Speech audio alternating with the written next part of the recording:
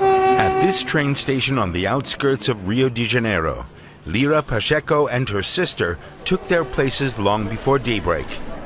They sell coffee and cookies in a last-ditch effort to make money during the pandemic. I had a job before. I'm a teacher. It's difficult to work now during the pandemic, especially with children. This is our only source of income, the only way to make ends meet, so that we can buy rice and beans. But like for many people here, things weren't exactly easy for her before the pandemic either. Lack of affordable housing is a major problem here, with an increasing number of people enduring precarious living conditions. Lira Pacheco and her family share this property originally owned by her grandfather with two of her sisters and their relatives. Only the inner courtyard and garage remained for the grandmother, her grandchildren, and her unemployed daughter. Lisa Pacheco built the makeshift dwellings with her own hands and put up separating walls. It's a provisional solution, but she can't even call this modest dwelling her own.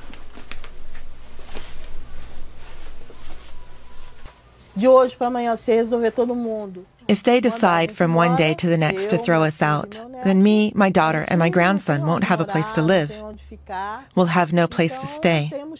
That's why we need an alternative, so we know where we can go. The dire housing situation is worsening in the region. Official figures show that in Duque de Caxias, situated outside Rio, almost 350,000 residential units were lacking in 2020.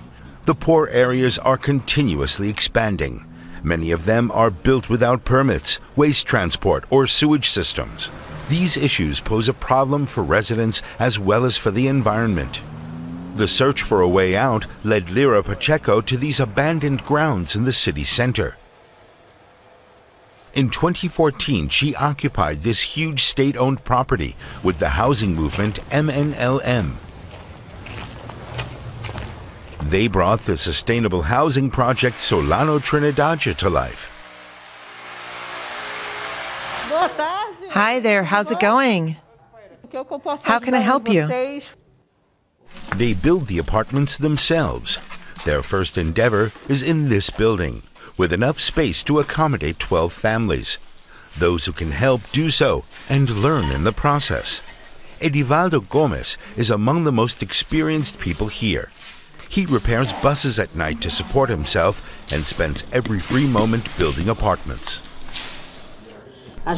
We always work in pairs.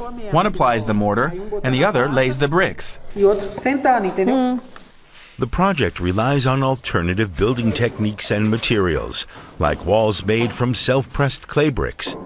This presents unique challenges.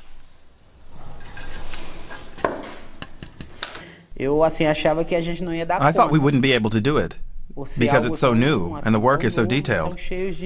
But we managed it. And what we learned will stay with us forever.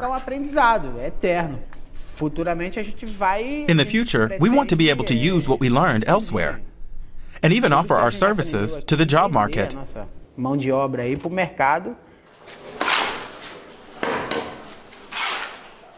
In the future, they intend to build more housing units and sell them. Sand, cement, and clay are mixed with water and then compressed.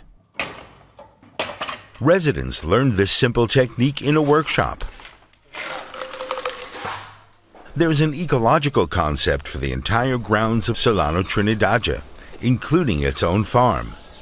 Edivaldo Gomez is very proud of the collective fruit and vegetable garden.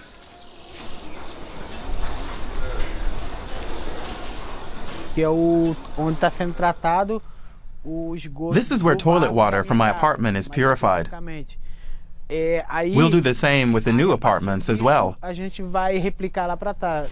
We can purify toilet water for 20 years at a cost of around 550 euros. And another advantage is that you can harvest bananas for 20 years.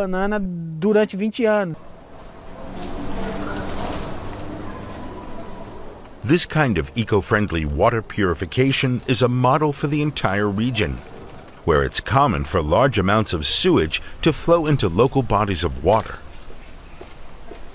Since the occupation 7 years ago, Edivaldo Gomez has been living in this rundown building.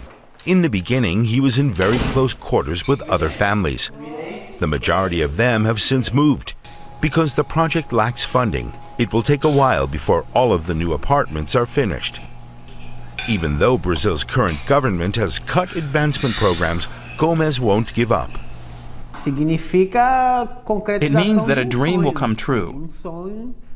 It's a dream that we've fought to achieve, with small steps, of course, and a lot of difficulty. Life is hard here.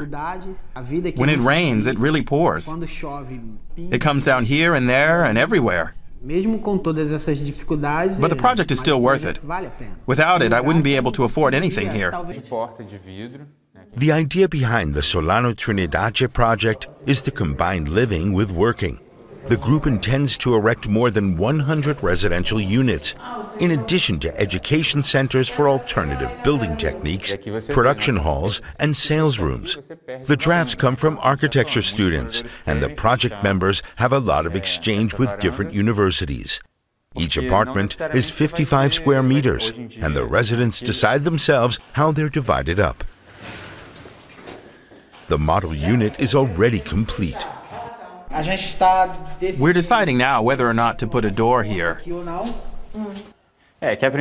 We had originally planned just an entrance door, which would open here like a veranda. When exactly Lira Pacheco can move into the first house of her own depends on donations. That's how the first 12 apartments are being financed. My hope is that my grandson, my daughter, and I can live here soon, that we can have a respectable home with water and electricity, one that's quiet. That would be best, and to know that it belonged to us. Her vision for Solano Trinidache goes far beyond her desire for a house of her own. She hopes it becomes a role model for sustainable community living and working, a true inspiration.